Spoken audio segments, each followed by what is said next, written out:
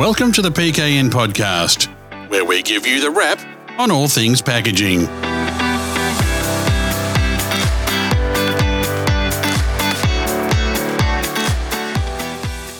Welcome to the PKN Packaging News Podcast. My name's Grant McCarran, and as ever, I'm joined by Lindy Hewson, Managing Editor and Publisher of PKN Packaging News and the host of this show.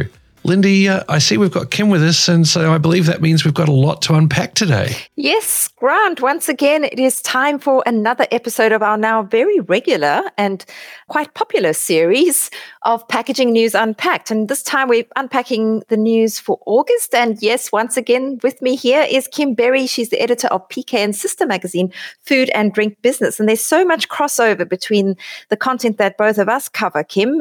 It's great to have you back. Well, thank you. There is a lot of crossover this month. It's been a busy time and a very exciting time. Well, last time we spoke was at FoodPro. And yes, as you said, a lot has happened since then. And one of the biggest stories this month, and extremely exciting for the packaging industry, is the news that two of the biggest players in the Australian packaging value chain, Amcor, that's globally the biggest packaging company, Amcor and Mondelez, one of the biggest food companies, snack food manufacturer, have signed investment agreements that will enable the advanced recycling pioneer Licella to accelerate the construction of its advanced recycling plant. And this plant is going to be built on the old Dow Chemicals site, and it's a brownfield site in Altona North in Melbourne.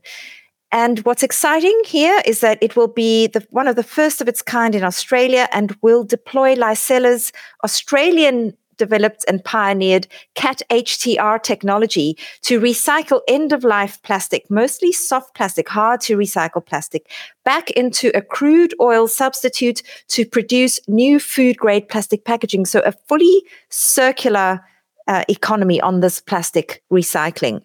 It's a concept or a sentence that you do actually have to read quite slowly because there are so many components in terms of, okay, it's end-of-life plastic and it's what you were just saying, like the soft, that's remarkable. So obviously I get that is it CAT or CAT, the CAT HTR tech, I get that it does that, but what actually is it? Well, CAT HTR, of course, is a contraction, but in scientific terms and kind of simplified, it's an advanced hydrothermal liquefaction technology which uses hot pressurized water to continuously recycle post-consumer plastic. And so that plastic is plastic that would otherwise have been sent to landfill. It can take the plastic that is it can be pretty dirty as far as I understand it, Kim, and which is one of the problems with when you're recycling plastic mechanically, using mechanical recycling methods. Your plastic has to be a really clean source. If you're trying to get soft plastic in, you can't, because what we're trying to create here is food grade plastic again. So in other words, if you think back to that Kit Kat wrapper that was made, it was made using this type of technology. That was how they did the trial. Okay. Now, this facility is going to operate under the name Advanced Recycling Victoria, ARV, and it will initially process around 20,000 tonnes per annum of end-of-life plastic, with plans to scale up to 120,000 tonnes per annum. And I was speaking to Amcor Flexibles Head of Sustainability, Richard Smith, and he said this investment marks such a significant milestone in the development of a circular economy for flexible plastics in Australia. And he has long been an advocate of a collaborative value chain approach to solving packaging waste challenges. So this news would have been music to his ears too. Well, he would have been instrumental in the deal, I'm pretty sure. I thought Amcor had already signed an agreement. Or was that on a different project? Or No, this was, yes, they had signed an agreement a while back to invest in Licella's this facility. Right. But I think in order to really get the ball rolling faster, to accelerate the process, the coming on board of Mondelez and their money. They haven't said global confection. They haven't said how much. No one's disclosed exactly how much this whole thing or who's invested what. But what I do have, I'm just going to quickly look it up while we're talking, Kim, because I think it is important to understand the scale of this project. Because I 20,000 tonnes, you know it's a lot, and particularly if it's sort of soft plastics, that's a lot. Well, that is a lot. And as I said, the plan is to scale it up. So phase 1 of the project is going to be to get to being able to process 20,000 tonnes. And that's going to cost, from reports that I've read and as what I've understood it's previously been said, in the region of $80 million. And then as capacity increases to that 120,000 tonnes, the investment is going to rise to about $200 million. So it's not chump change here. It's a sizable investment.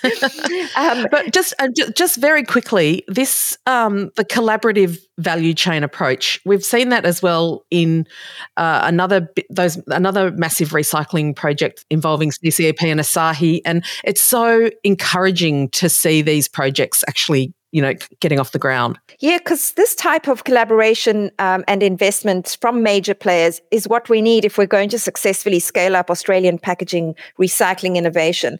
And it demonstrates that demand for recycled packaging exists from big brands. So Mondelez is buying that recycled content. Because they're buying it, that means Licella has an end market for the products that it's manufacturing. And Amcor is remanufacturing with that crude oil, with that plastic that can be manufactured. So the crude oil will be made into polymer, which will then be used by Amcor to make the film, which will then be printed and used by Mondelez to wrap its chocolates. So Mondelez is currently already using 30% recycled content on its Cadbury's wrappers, and that is being sourced by Amcor offshore.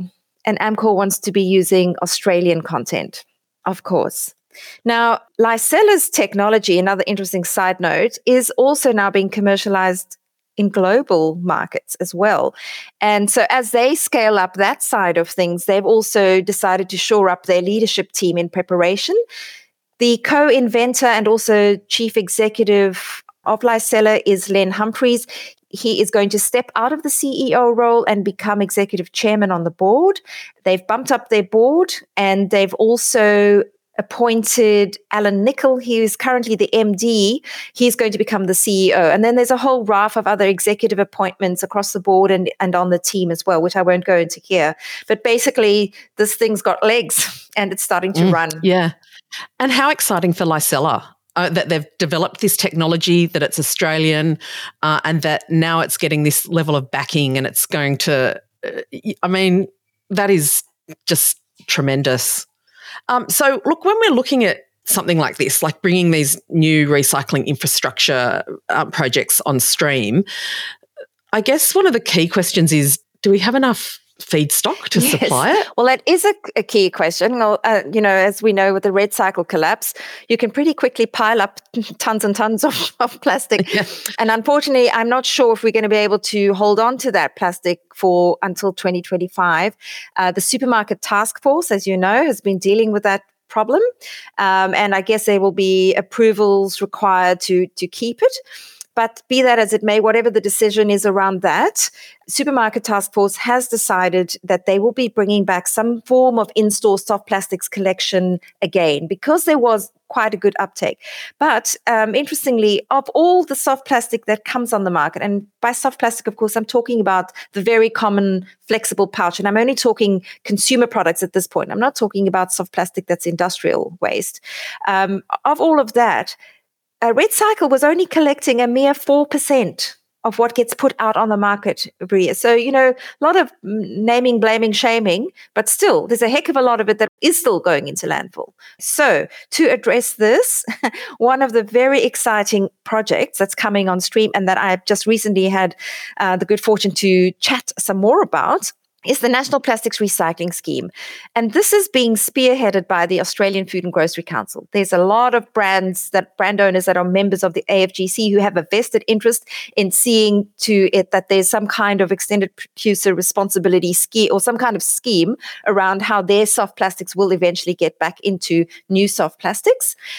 So Tanya Barden, the AFGC CEO, has spoken to me this month on the PKN podcast and brought us up to speed with progress on that. that. They've been doing trials, curbside recycling trials.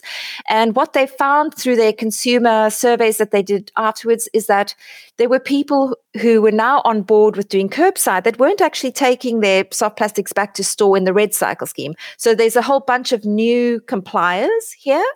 There are people who obviously were aware of Red Cycle and who are now thrilled to be able to do it by curbside. And we know in Australia that we have a high level of compliance when it comes to curbside recycling. Now the trick is to find the solution that works, whether it's to find a bag that's sturdy enough that doesn't split, because the idea would be that you have a special bag that you put that soft plastic in and you pass it on there. So more details of that is going to emerge. They really are progressing it. It's a very exciting development, and really good that the AFGC is leading this project. Well, they're really it's at the front line. Yeah, no, it really is. And it's got all those members, as I of said, the industry. But speaking of the AFGC, Kim, they've just released their State of the Industry report, which I think related to the 21-22 year. So, that's right. What did that reveal? Yes, so if we can hark back to 21-22, we were still, believe it or not, in the land of, we were still dealing with the pandemic. There were still significant supply chain woes. And then there were lots of exciting weather events, primarily flooding. And that's when we started to see the inflation issue start to become more of an issue. So it showed that the industry's value did actually grow by just over 7% to $144 billion. But Tanya Barden was at pains to stress that was really headline value growth, that it was driven by inflationary prices and also from recovering export market as some of those, export supply chains, but export markets started to open up again, and that it wasn't actually reflected across the rest of the sector. So employment was down 1%. And she also pointed out that 1% doesn't sound like that, but the majority of that was in regional areas. They were the ones that were most affected by labour shortages and also affected by the COVID border closures. One of the other things that it pointed out, and I think this is of real concern, I guess, is capital investment across the whole industry is flat. It's only at 1.6% growth. And then when you pull out the larger food production manufacturing subsector, that showed 12.3% contraction year on year. I find that quite surprising. We've just got to remember that, yes, this was still sort of pandemic land, but even so, like 12% from the big end of town is a lot. But a nice highlight, I guess, was beverage manufacturing. Investment was up 55% to $1 billion.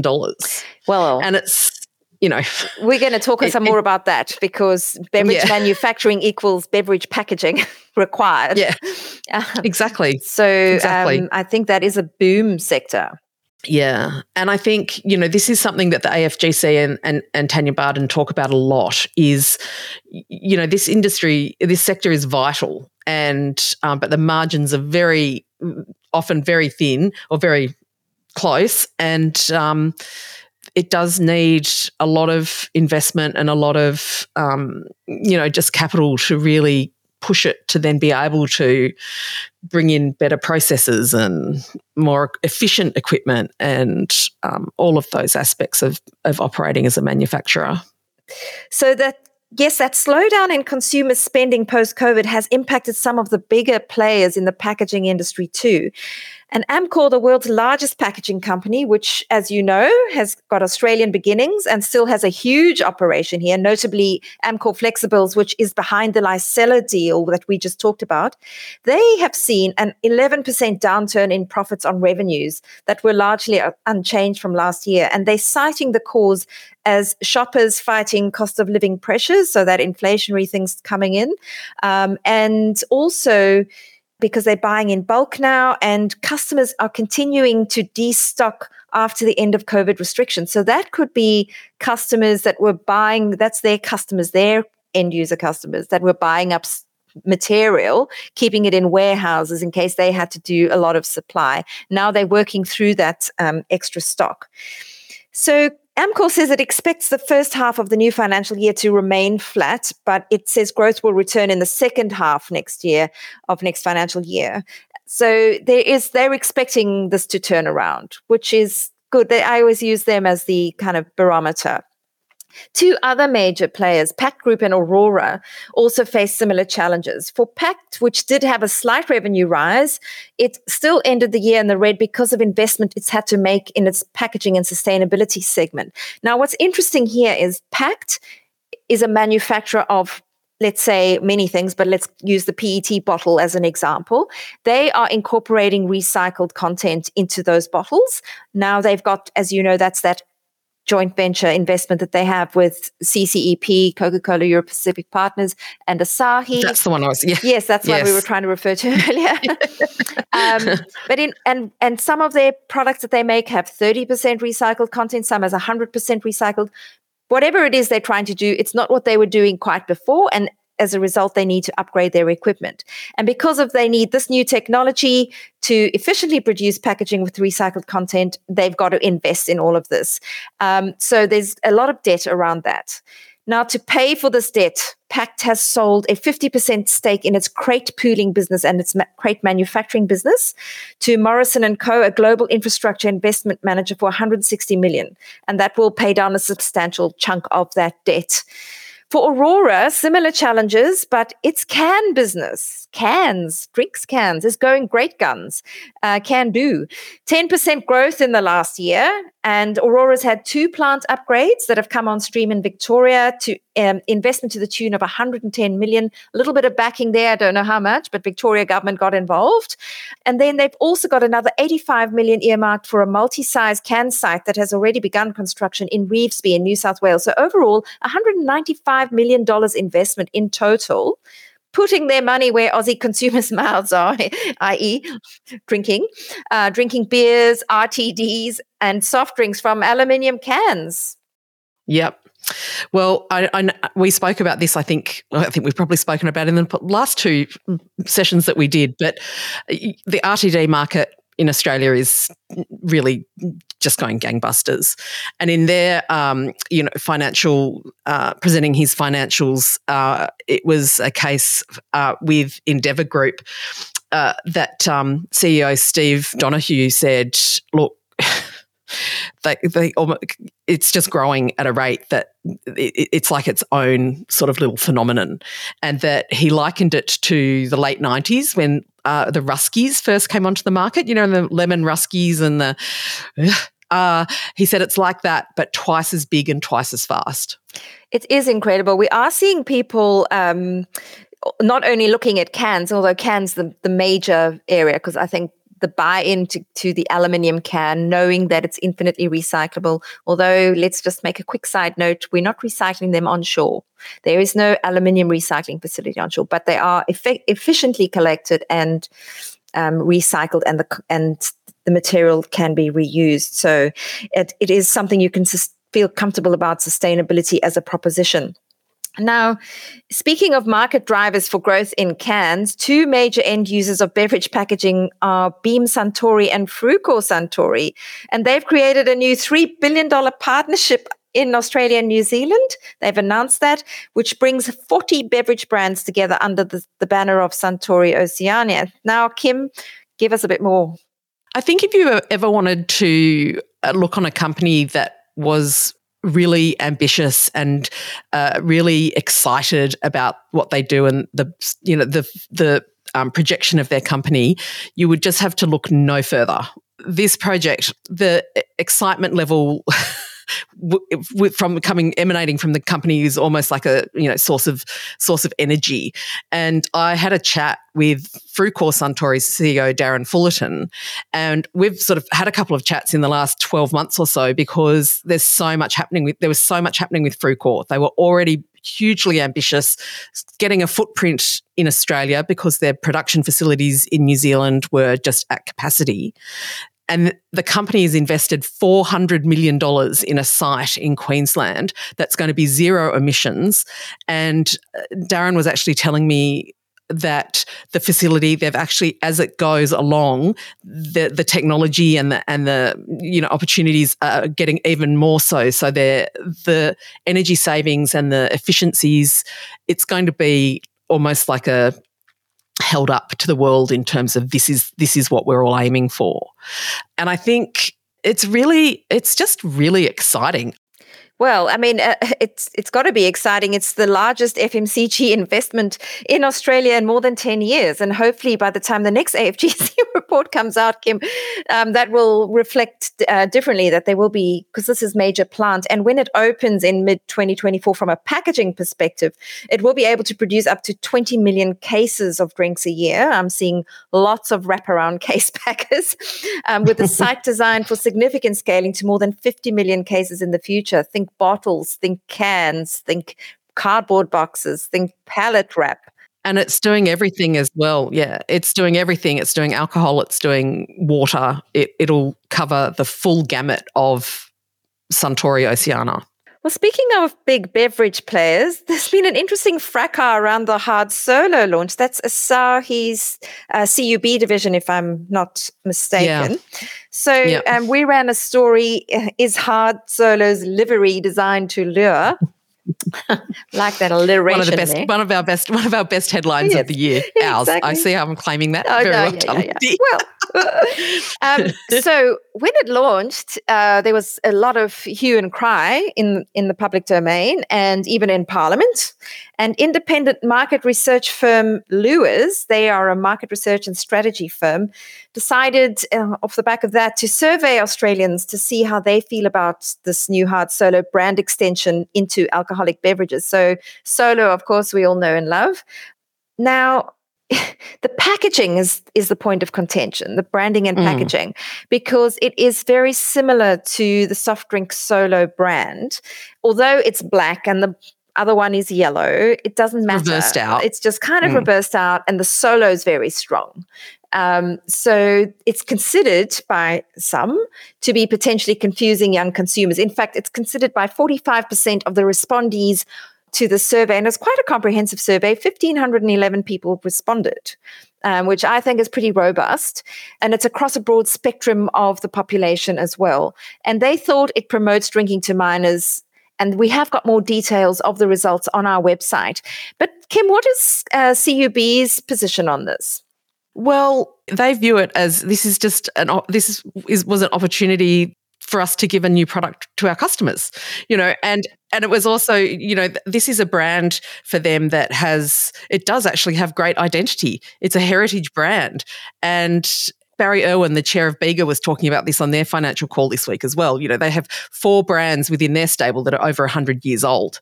And how do you, when you have these heritage brands, trying to keep them current and keep them advancing. And that's what CUB has here, is a heritage brand. They've moved and made a product that is an RTD that we were just talking about is going gangbusters. And I would say that this is, this is their version. This is them taking on the -196. I think that's how you pronounce it. I think that's what it's called. All the kids are drinking it these days, Lindy. Oh, I hope not, Kim, but I didn't hear that. And it's, yes, kids, yes. I say as in I'm now old, and so anyone below the age of about 30 is a kid. That was another drink that the negative people who are listening are going to hate this, but it's a -196, I think it's called. And it's classified as almost having its own category because it's so popular. And so this is CUB with a product that they're able to pull upon that association now, and they will say with adults who drank Solo when they were young, who have that familiarity and that loyalty to that brand, they might buy this instead of -196. Well, I must say that, fracas or not, controversial or not, the brand is on the market with pretty much no advertising. Asahi has had the benefits of this because across that same survey, 42% of respondents were aware of the new variant, and that's no easy feat. It monopolized 10 minutes of discussion on Gruen during Prime TV, and it has independent MPs voicing their disdain about the new variant on the floor of Parliament. So it stirred up a latent controversy from the brand's macho image from 30 plus years ago when it launched solo. It's caused a lot of discussion.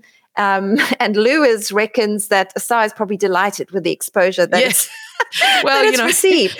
So, I mean, the line "any publicity is good publicity" doesn't really work in food and beverage. But I would say that this was probably one where they'd just go, "You guys keep debating it. That's fine." But I do know from my underage my children, drinkers. who are in the, I didn't say that. No, of course not. But they're all talking about it. They're all talking about it. They're all like, yeah. And that's been generated from this discussion, really. Well, it's really we always interesting. end up landing on alcohol, Kim. I mean, we seem to try to say, I don't know why. I have no idea why. We're recording on Friday, and we're looking forward. It is. Okay, it's a Friday afternoon. But moving on swiftly back to more sterner topics. As you recall from earlier this year, the environment ministers have pledged to step in when it comes to packaging legislation. But of course, saying it and doing it are two different things. And there's a whole process that now has to happen. Industry consultation, very important. The government is really getting on with that. But at the same time, the body that sits between industry and government, the Australian Packaging Covenant Organisation, has really been stepping up its engagement with industry. And at the moment, they're running a roadshow and talking to all their members around the country, sold out events. People are really keen to hear that it's an interactive event. They can give their feedback straight away on their smartphones or on their iPads. And what's coming through very strongly from participant feedback is a strong support for recycled content targets and mandatory participation in extended producer responsibility schemes. So that bodes well for any mandates that are going to come in. APCO is also addressing members about its own changes that it needs to make so that it has more power to be more effective as a body, because we do need an expanded overseeing instrument or organization that will allow industry to be informed, have the tools they need, have the infrastructure they need, and for government to be able to liaise with industry around that, while government can take on that whole policing role on the mandating that it's doing. So that is quite an important advance that's happened, because it seemed to be all quiet, but actually it's not all quiet. Waiting for the next thing to come through will be, as a result of all these discussions, intense documentation and work that's happening behind the scenes. And while this is all happening, we're seeing a lot of investment ongoing in recycling infrastructure being announced all the time. And the latest one, and we can end on this positive note, is that Visy has just invested in what it calls the most advanced paper recycling technology in the world. This is what Visy chairman and executive chairman Anthony Pratt says. They unveiled it yesterday, and when I say yesterday, we're recording today on the 25th of August. So at the end of August, let's say, they've just unveiled this $42.5 million upgrade to the paper recycling and remanufacturing campus in Coolaroo. So again in Victoria. So Victoria is becoming quite a hub of advanced manufacturing. Premier Daniel Andrews was there. Tanya Plibersek was there. So it was a real who's who of the environmental matters of government and of industry giants, really. And what this means is that any piece of waste paper that goes through a Victorian curbside recycling bin now has the capacity to be recycled into new packaging in Victoria. It never has to be landfilled. It never has to be exported. It's going to double Visy's curbside recycling capability in Victoria and divert up to 180,000 tons of paper and cardboard annually from Victoria's landfills or exports. So, that's again good news. Amazing. Yes. It is good news. We need a lot of it to come on stream, but we can't say there hasn't been progress. Yeah, I think even just today, in August, there has been some really sizable investments and some really major advancements. It's very sort of reassuring, I think. Keep going, keep pouring money in. Keep being really smart and developing the technology. Importantly, also keep buying products that can create that pull through. And there's a strong call for government to step up its purchasing of recycled content products as well, because of course they've got huge purchasing power. Yeah, absolutely. Well, I think we better stop talking. It is Friday afternoon after all. I'm sure there's a cool RTD waiting for you in the fridge, Kim. We did have a new one come into the office this week, so it is in the fridge. But yes, I did see I'll that. report. Yes, report back, and. We look forward to the next installment, which will be the end of September, and that will be after Pack Expo. So I'm off to Vegas to have a look at what's going on in the North American market. Very exciting. We're going to have so much to talk about then. You've got overseas, trips. I've got overseas trips. We're just continental. That's what we're going to be. I feel a song coming on. Grant, you better take us out. I think so, because I'm starting to get jealous because I'm not really going very far. But hey, got to be careful, Lindy, because they say what happens in Vegas stays in Vegas. So how can you report on an event in Vegas? Well, let's say I won't report on any RTD consumption in Vegas. And on that note, I think it's time to definitely go and get some alcohol, given that it's late on a Friday afternoon. So thanks, Kim. Thanks, Lindy. And of course, thanks to our audience for joining us today. Don't forget, if you enjoyed what you've heard, you can like us on iTunes, as this helps others discover our show. We'll be back in the not too distant future with another informative discussion. But until then, have a great day. The PKN podcast is produced by Southern Skies Media on behalf of PKN Packaging News, owned and published by Yaffa Media. The views of the people featured on this podcast do not necessarily represent those of PKN Packaging News, Yaffa Media, or the guest's employer.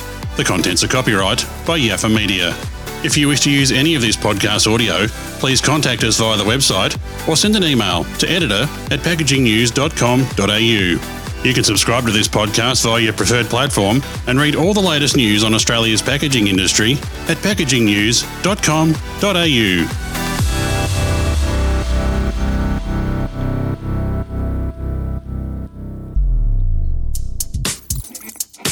You've been listening to a Yaffa Media podcast. Southern Skies Media.